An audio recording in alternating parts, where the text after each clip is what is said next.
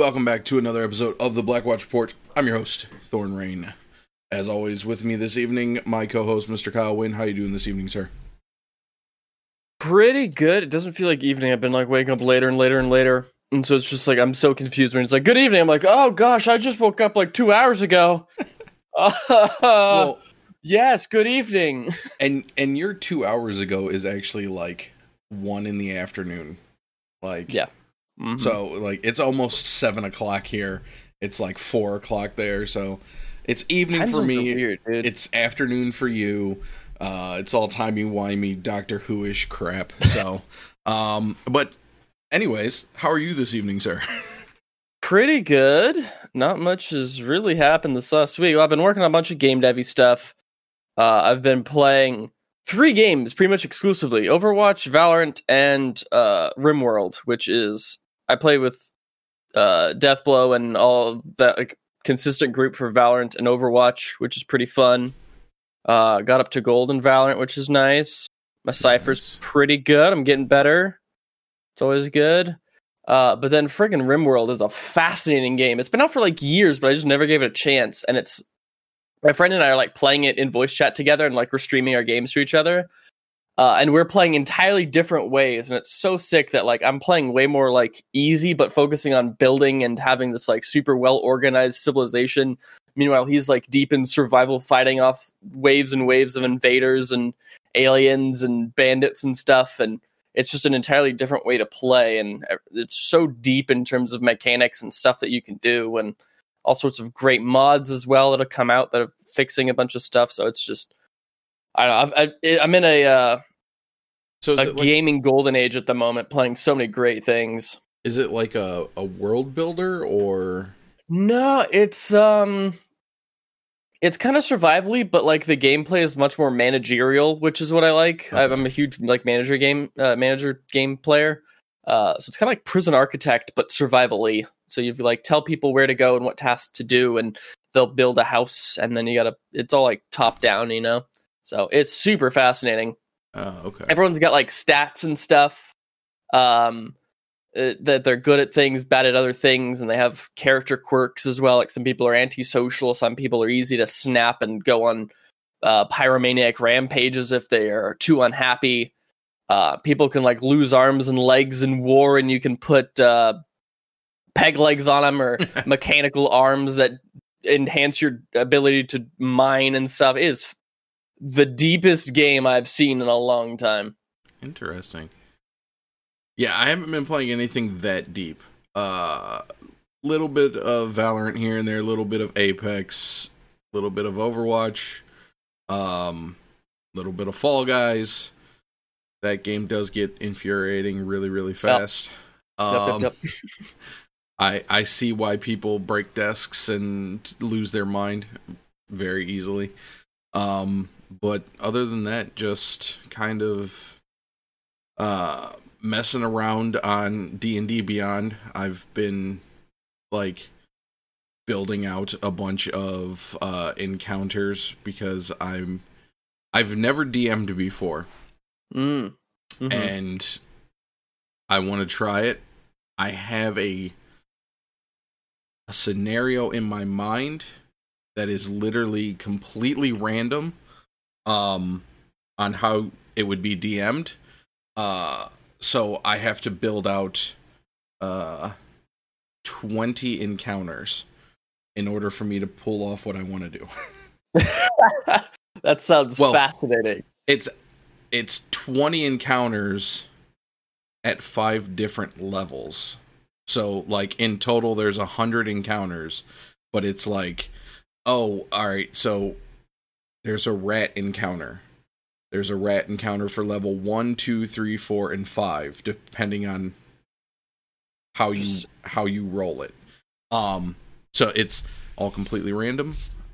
Once I finish it and I feel confident, I'll buy all of the other books that I need and try to put together a group of people to step into Thorn's Tavern and see if we can get these wanted posters taken care of. So, but this isn't a D&D podcast, not yet. Not quite, not yet. Not Even quite. though we have been playing every week so far, it's been Yes. pretty fun. But yeah, My kids are still loving it. My daughter's starting to try. She wants to try to draw her character. She's drawing a Meliodas from Seven Deadly Sins for my son inside of his. I got these like little wooden trays to roll dice in, so she's gonna put Meliodas at the bottom of his dice tray for him. So awesome. yeah, kids are loving it. It's a good time. But let's get down into some news here. We got a little bit, not a whole lot. As always, news brought to you by our Patreons. If you want to become a Patreon, head over to patreon.com/Blackwatch Report. Sign up at the $2 level. You can sponsor the news. This week's sponsor is none other than Shrug Off, who just hit 2 years subscribing on Twitch. Thank you so much, sir. You keep this ship afloat. Kyle, take us away.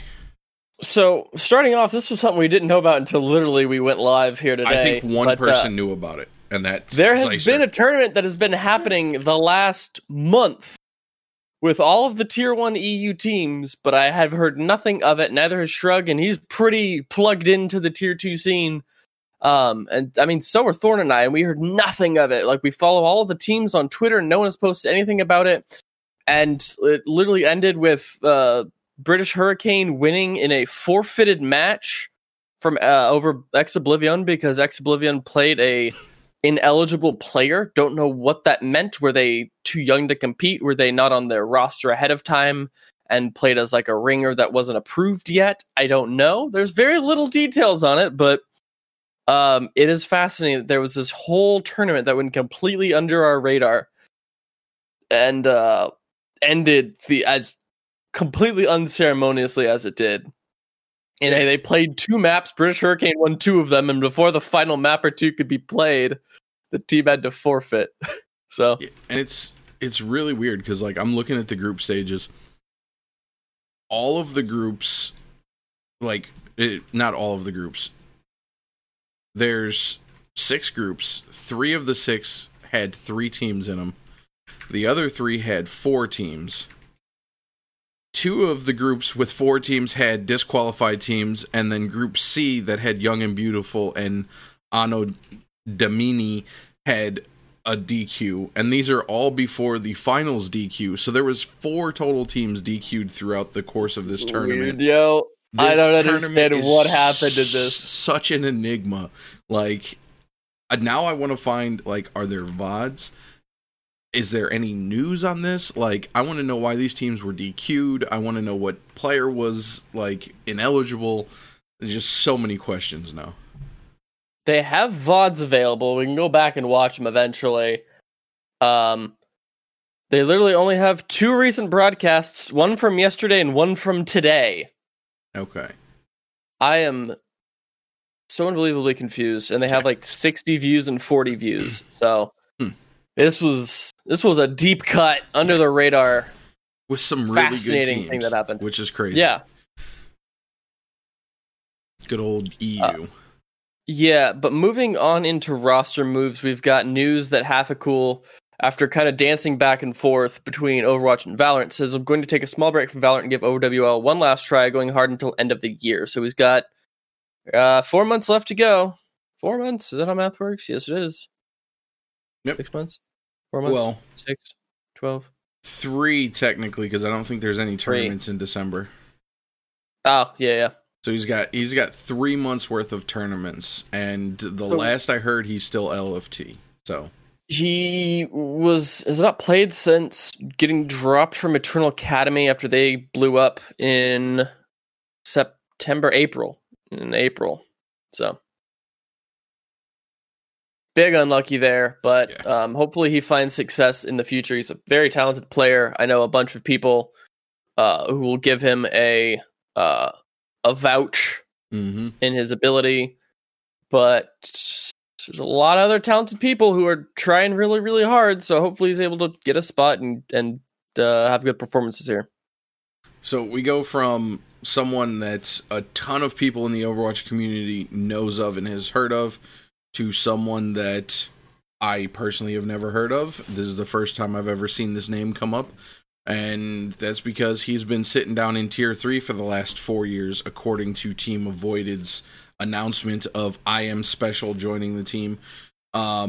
I Am Special joining right as we're going into the next set of contenders. What is... Are they in trials? Or did they make it back into Contenders EU Season 2? They got third, so no, they're going to go right back into Contenders. So he's jumping up from Open Division right into Contenders, so it'll be kind of... Yeah, they got third place in last Contenders, so right behind Ex Oblivion. So I might have to check out one of their games to see, he's a flex tank, and see, if he stands out or anything like that. So definitely going to have to check out I Am Special joining up with Avoided here. Yeah, and then in this weird realm of Triumph shenanigans, there's something fishy about this, dude. Yeah. They're losing everyone. They have lost their support line now of Lep and Vigilante. They lost their coach last week, Nomi and then Empress. Yeah. Coaches, yeah. They now have 4 players left on their roster. No coaches, I believe, at all. Really interesting stuff happening here. I'm really curious as to if there's some shenanigans. There's some people who are unhappy about what happened with their Valorant roster. Maybe stuff is carrying over. I don't know. But they literally don't have any coaches right now. They have a translator and Rusto, and that's it with 4 players. So yeah, kind of crazy right now for Triumph. Yep. And big then unlucky. Kind of another one of the big names that we're used to talking about in Contenders, but we really haven't had a chance to recently because of, kind of a rough going for them. Revival adding Cabe, Squid, and Frosted, along with Specs leaving the team. Was there anything on Specs? No, I didn't hear what happened. They basically just swapped out the roster. I assume it was a cut from the roster kind of thing, because they filled the spot with new players and all that sorts of stuff. So yeah, because it's hard to tell, but like with Aspen going over to Doge and stuff like that, so that they had quite a few holes left in them. Yeah, I'm not seeing anything. There's no announcement on Specs or anything. And this is a team that will continue to kind of... I really am finding it hard to give them much credit yet until we see something from them. They are constantly just losing pieces, unable to really get the performances that they're looking for. Did we talk about Aspire being on loan to Malibu for the September Contenders? Because I thought he always was. I thought he was always on loan because I knew that Razor was on loan and Aspire was on loan as well. And I thought he's been on loan for a hot minute. Yeah, I just noticed that there was a tweet. Apparently it happened 3 days ago. I thought 3 days ago. That's. I was like, weird. I forgot that he was even on Revival because he's been playing in Contenders with other teams while Revival's been in trials. Wait. Oh, he was inactive as of... Okay, so he was on... he was on Revival, then he was on loan to Triumph until June. They went back to Revival, then was on their inactive roster and marked as a loan to Malibu as of 3 days ago. Okay. So, I knew that he was on loan to Triumph, but I guess I did not know that he went on loan, then from Revival to Malibu. So that is an interesting... thing that has happened as well. Yes, just Revival shuffling players around basically constantly at this point until they get back into trials and in Contenders. But that's about it for the news. There wasn't a whole lot of news this week going on. We're getting into that weird portion where we got to wait to hear what's going to happen with trials. We got to wait to see what happens with the next Open Division. So it's going to be kind of slow going on some stuff right now. Definitely going to be looking into getting some interviews lined up. Maybe something from across the pond, hopefully, if we can work out those stupid time zones. Time zones. Yeah, it's going to be an early day for me. Make Kyle do a recording at 5 a.m. his time. If I can go back to bed, I'm down, dude. Yeah. So let's roll right into the quick play here. We're going to be talking about this week's contenders matchups. We had some predictions. We'll talk about those a little bit later. But Kyle, why don't you take us through this bracket here? So, as we expected initially, Slept On picked Kratos and then did well against them with 2-0. Square One, I believe, picked Drifters to go up against, because I think they were the lowest of the top 4 seeds, so they got the last pick, I believe. Mm-hmm. Square One beats Drifters. Team Doge beats Karasuno. Again, they are the ones who picked that team. And then Odyssey picked and beat Triumph. So that all works out very cleanly for the people who picked those, sending Triumph, Karasuno, Drifters, and Kratos in the lower bracket. Karasuno take down Triumph, again, quite unceremoniously. Triumph has not won a contenders map in a hot minute. Yep. Karasuno looking a bit better, which is good. I had good hopes for them. Drifters as well, beating out Kratos to move up in the lower bracket. Slept On getting 2-0'd by Square One was a bit rough to see, because we both had them at top 3. You had them at 2, I had them at 1. And then getting kicked out in the lower bracket, where then they lose to Karasuno, is a bit interesting. Either one of those things happening. That's a bit disappointing to see.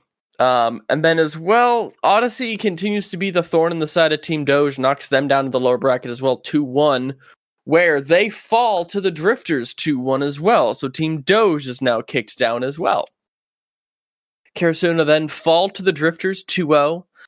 Then we see Square One and Odyssey in the upper bracket face off. Odyssey takes the strong 2-0 against them, knocks Square One to the lower bracket, where they face off Drifters, who takes them down 2-0, leaving us with a 3-2 Odyssey Drifters grand final reverse sweep for Odyssey as the victors, which we will cover the winners bracket finals, lower bracket finals, and grand finals.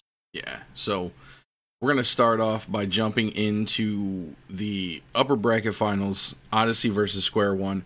I'm going to preface this with, I have no notes on this match. I watched it. I had one. I watched it. But everything that I would have said here, I would have said about Odyssey when we got down later. So I was like, I'm going to talk about Odyssey in the more important match. I couldn't find anything really to talk about for Square One here, so. Yeah, this was a strong match. I mean, the scoreline is a 2-0, and it was pretty strong. I believe Odyssey ended up having a really strong time bank here. Great ult management on Volskaya, which was the first map. They were able to stagger out ultimates and use like 1 or 2 a match. They really relied on Malthel's Dragon Blade to get out a lot of other important ultimates. Great Blade to pick off the solo Ashe and Sigma on the side of Square One. Then moving into Nepal, Malthel was really dedicated to killing Spee over and over. First on Tracer on the village, and then on McCree on Shrine. I think it was like the final, second to last fight. He just punched him into the wall after hiding around a corner. Repeatedly. Yeah, it happened quite a lot. And then another huge play was Vulcan eating the Grav from Square One, and then Dove getting a 4K to finish the map and the series. So it was pretty handedly won by Odyssey. Yeah, there's really only one matchup that was probably more definitively won, and that's Drifters Square One, because Drifters dominated Square One. Yeah, there was one good look that came out, and that was Milky Man on the Primal Rages. A note I have here is that DCOD and Milky Man trade blows with huge Primal Rages on Nepal. Back and forth, I think Milky Man was able to win a fight for him, I think a fight or maybe 2 on Village with some good Primal Rages. I mean, we know that both of these are fantastic main tanks, but I think DCOD definitely got the edge out here. His Winston is looking absolutely phenomenal here. DCOD will maintain his place top on my list of please pick up these players for Overwatch League. Yep. They are really good. And as I'll talk about in the next one, a new player has been added to that list as well. Yep. Along with DCOD playing the typical Winston, we saw him on Ball a little bit. We saw him on the Orisa. Just doing the mechanical things. He kind of had a big brain moment on what was it, Numbani, going into third point. DCOD jumps in, places his bubble. It looks like he's trying to save himself, but it actually is placed in a way as Riser was going to drop a barrage. As he caught the nano, DCOD drops a monkey bubble right in front of him, which saves him from getting destroyed, allowing him to take out, I think, 3 with the barrage from a distance. It wasn't even like a close-up one where we usually see him drop in and they're like 2 meters away from their opponents. Like, no, he was back down the last lane, sitting above the payload. But that was facilitated by DCOD putting that shield up in front of him with the Winston bubble. So, big brains on DCOD. There's no reason why people in the Overwatch League should not be scouting him for any of the possible openings in main tank coming up here in the next season. Yep, and then I think Razor might actually also work his way onto this list. He's had pretty good performances in the past. Maybe not as a definitive like anchor player for your team, but like maybe a developmental pickup, like we saw like a Paintbrush picked up to the LA Gladiators previously to like play under Big Goose. I think we might see one of these as well, of like you give him a map or two. If you have the opportunity to run an Echo, maybe you throw him in because his Echo is phenomenal and his Pharah is pretty good too. And Drifters was really taking advantage of that with the Pharah. They were nanoing Razor's Pharah quite often. Really does good work against Square One here. Specifically on Numbani, I think, where we saw it really take off. Yeah, there was one on Nepal Village where it was a questionable fight. I thought the fight was lost. Icy was down on the point. He's just starting to get decimated. He's the only one in there. He drops a grav, and I'm like, that's kind of sketchy. Like, you just wasted the grav. Well, Razor just drops from the sky and gets a 3K as he pops barrage into what would have been a losing fight, and is able to maintain the point. Drifters go on to win Nepal 200-0 after a couple engagements that they should have lost, but kind of coming on the backs of their tank line and Razor, preventing the loss of the points throughout Nepal. So Drifters looking really, really good. Real good. Especially when we get down into this next matchup here.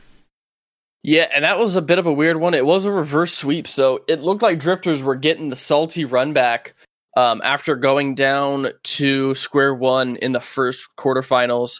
1-2-0, 2-1, 2-0, 2-0. Now they go up 2-0 against Odyssey, and we're like, all right, this might be it. That third map, though, Route 66. Mm-hmm. What happens here? They get bodied. First point held, and then I think they were able to maybe win one fight on defense. I don't even know if it was a full fight or if it was just kind of like a scrappy fight, and then they get the second fight because they have enough time to get back.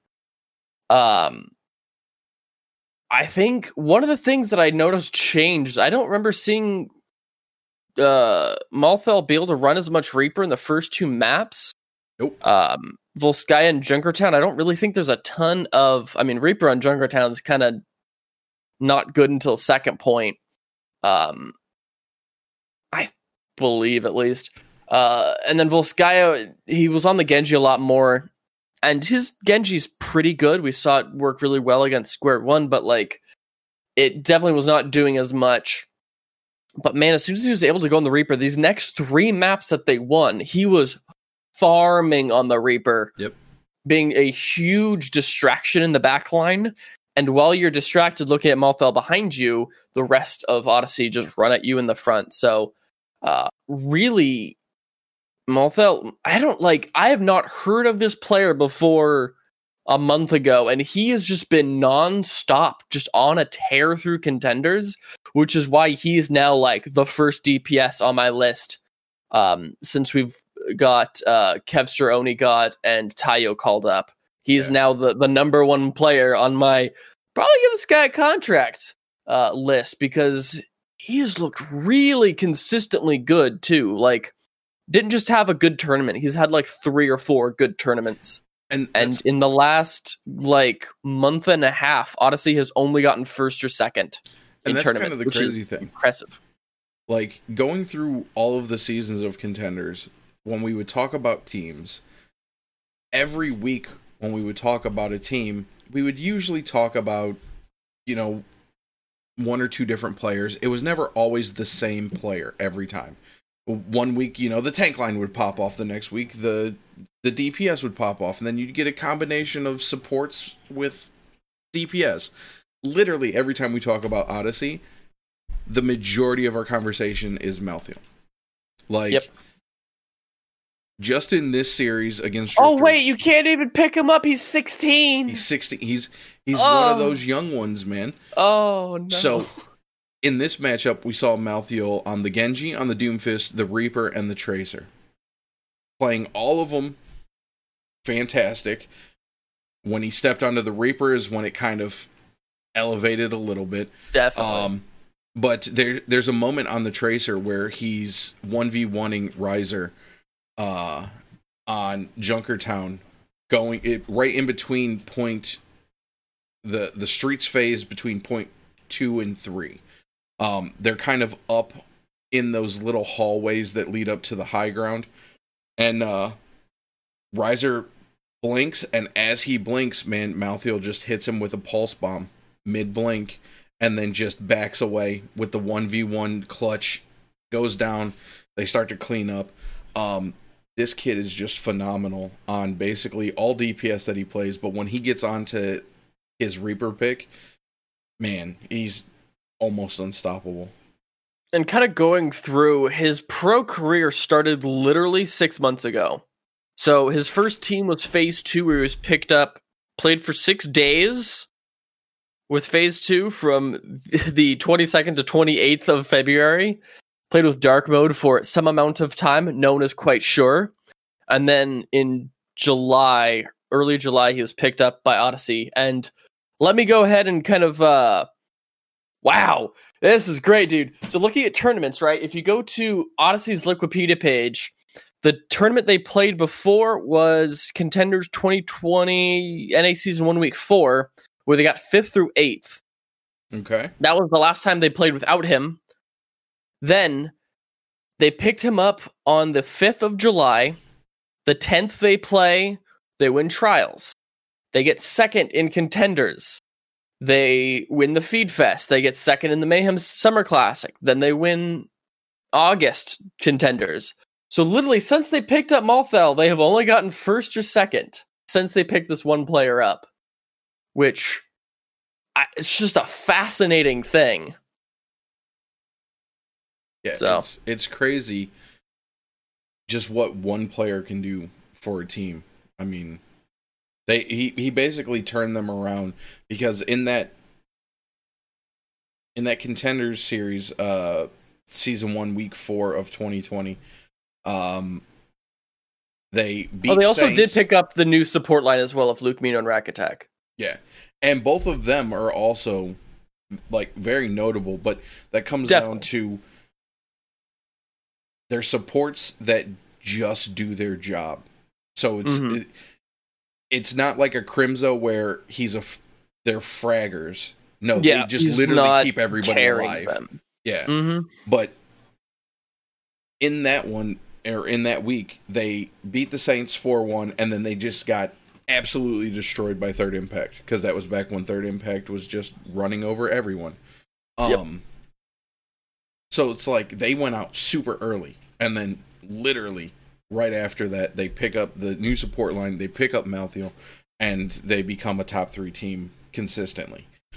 And another thing to see as well is his coordination with his team, I think, is huge. We see he coordinates when he ults. I think it was Luke Mino was on the Baptiste, throws at the Immortality field right enough to where it covers still the majority of the team, but also covers Malthael on the Death Blossom Reaper. We see he also, when Vulcan did a big Gravitic Flux, Malthael teleports to the back line and then helps to pincer this team in as soon as they take incredible damage from the Flux.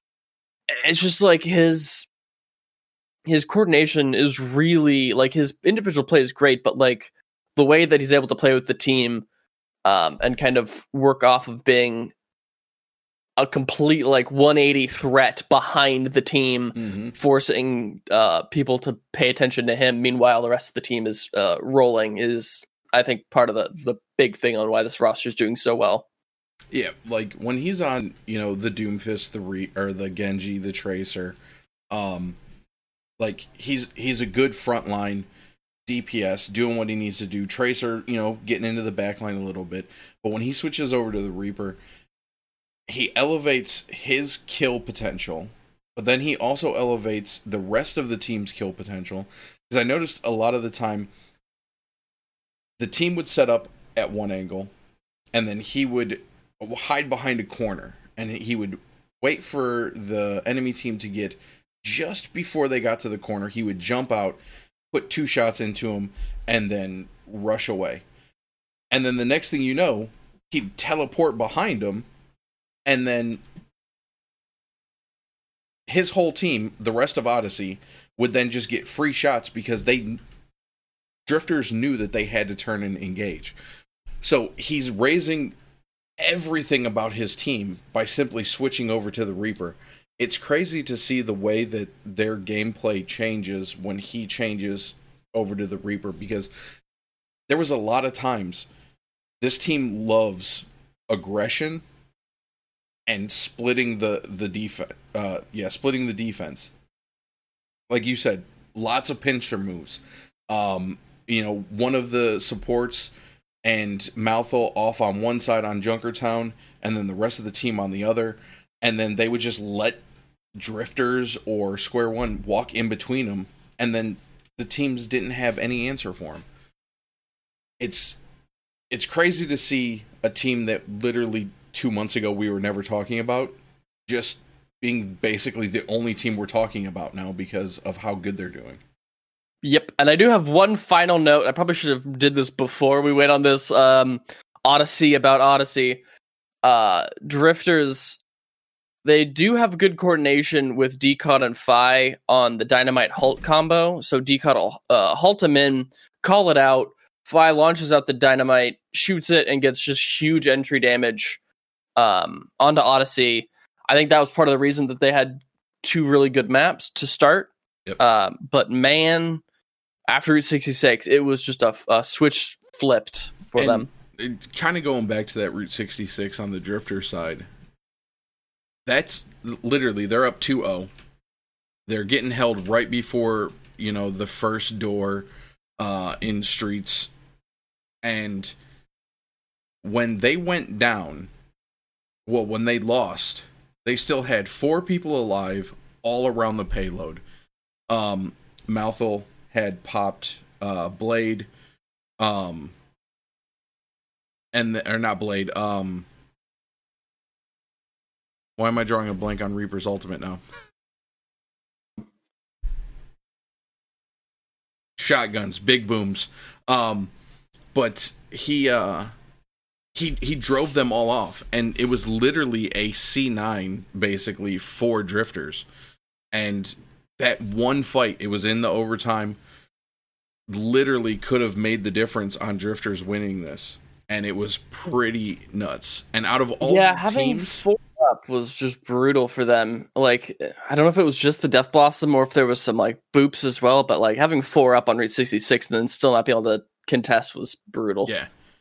And then out of the teams that we saw play against Odyssey, and even going back into some of the other tournaments, like the Feed Fest,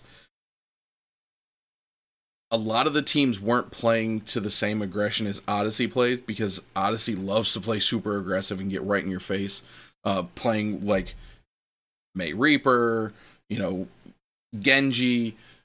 Drifters was playing at that same level of aggression a lot of the time, but after that Route 66 loss, the aggression kind of pulled back, and you could see them losing more handedly to Odyssey after they stopped with the aggression. So I think that if teams want to play against Odyssey, they have to expect to play aggressive, because if they play too passive, Odyssey's just going to run over them. They're just going to barrel through them. And then, real quick, checking in on our predictions here. Last week, I believe it was, I predicted Slepton being the first team, Odyssey second, Drifters third. Pretty close there. Neither of us really predicted the absolute crumble of Slepton. You had Odyssey first, Slepton second, Drifters third. We knew that Drifters would come back. We felt it, that this would be their tournament, and they showed that. But man, we did not account for the Slepton sleep. No, they fell asleep. Like, that was pretty rough. Yeah, and then real quick, checking in on EU. Why? Why? We know what happened. We know what happened. British Hurricane didn't drop a map again, dude. 2-0 Angry Titans, 2-0 Ex-Oblivion the first time, 2-0 avoided. Ex-Oblivion make the salty run back until they get to the grand finals, get 3-0'd by British Hurricane again. This team is probably contesting Fusion University's early seasons for the most dominant team in Tier 2. We saw a tweet from Fisher, I think today or yesterday, just like, hey, this roster has not lost a map or in this whole tournament, not lost a match in like a year. Maybe consider them for some Overwatch League teams. Yeah. Like, meanwhile, London Spitfire's team isn't doing too great, and it's just like, you could just pick up British Hurricane and probably be pretty good, man. Just saying. The saviors of EU, an EU team in EU, like, bring back the old Paris Eternal, but in over in London. I mean, you could also do what Paris Eternal does. Just have a hybrid. Have whatever your local EU talent is, plus some other good Korean players. Like, they're not mutually exclusive. And we've seen other teams have lots of success with a mixed roster. You've got Shock, you've got Philly. Like, it'll work. You just gotta actually put the work in. But it's crazy to think, like, twice this weekend, British Hurricane went up against Ex-Oblivion in the finals and beat them. Granted, the other one was a forfeit. They were still going to win regardless. They were up 2-0 when the forfeit came through. It wasn't like they were going to lose at that point. But it is to be noted, in the EMEA regionals, they did drop a map to Shoes Money Crew. They did drop a map. You are correct. Map, but not a match. So the last time this team has lost, 2019, more than a year ago, August 2nd, which is a year, bananas, almost a year and a month, 13 months. That was knocked out by Giganti in contenders. This was the Giganti that was still Davin, Leaf, Sapis, Milky Man, Zupe, Lilbo. So, pretty good roster. So, yeah, that was wild that it was this long that this team has been just top. See, now I want to see.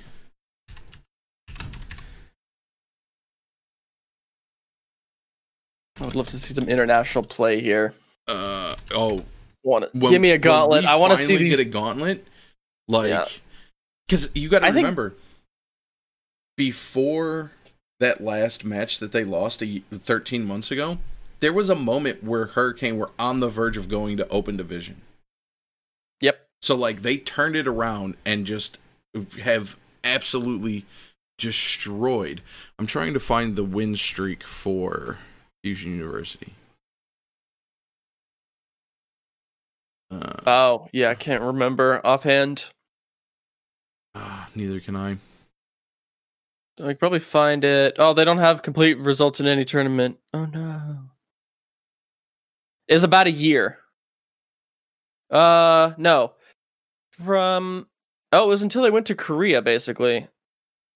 They got 4th in the Pit Cup.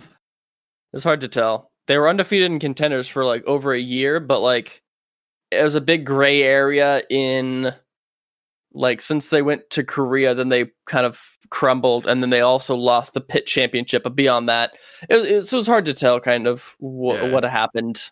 But yeah, it's just crazy to think that a team that was struggling so much turned it around. So British Hurricane, we'd love to talk to somebody. Yeah, I'll start reaching out this week. A final note is, if we see a Gauntlet-esque thing at some point this year, if we see them maybe go to wherever they're playing the Overwatch League playoffs at, have something kind of as a early primer, that would be kind of cool, but it'd probably be logistically quite difficult because you have to, from what I understand from hearing coaches and players talk about, the process of going to there is brutal, dude. It is complex, and it seems like a logistical nightmare. So it seems pretty unlikely, but I would bet some good money that British Hurricane would probably roll, at least having as much uncertainty in NA as we do right now. I feel like they would roll NA right now. Like a month or two ago when you had Third Impact and Doge doing really, really well, I'd be like, maybe not. But at this point, with like a lot of the good teams kind of falling and a lot of newer teams kind of rising up, I think there's absolutely a chance that you can definitively say that British Hurricane would probably 3-0, maybe 3-1 any NA team at the moment. So it is fascinating how it often tilts back and forth in terms of the regional dominance. But one last thing to talk about here. Yep. The frickin' Trials participants this month. Holy crap, this is brutal, man. You've got Slept On, Doge, and Triumph, all formerly like top 3 teams in NA. Now we're in Trials with Kratos, Uprising Academy, Lunaris, Malibu, Revival. And then the team that I think is probably going to end up knocking out a lot of these teams, because we've already seen them beat Odyssey, is Tier 2 Drama Alert Nation, which is the roster that's Speedily, Hydron, Wub, Shapeshifter, Cucumber, OG, and Ultraviolet. This is a stacked roster, dude. I think that they're going to make their way out. Maybe Slept On does as well. I really think it's going to be Tier 2, Slept On, Doge, maybe Malibu over Triumph. See, but here's the thing. We can't even definitively say that because only the top 2 from each group goes. So if we don't know what groups are yet. We don't know groups. So if we get Slept On, Doge, and Tier 2 Drama Alert in the same group, one of those 3 aren't making it. Yeah, that's brutal. So, like, once we get the group announcement, it's going to be interesting to see, because I have no faith that Uprising Academy is leaving Trials ever.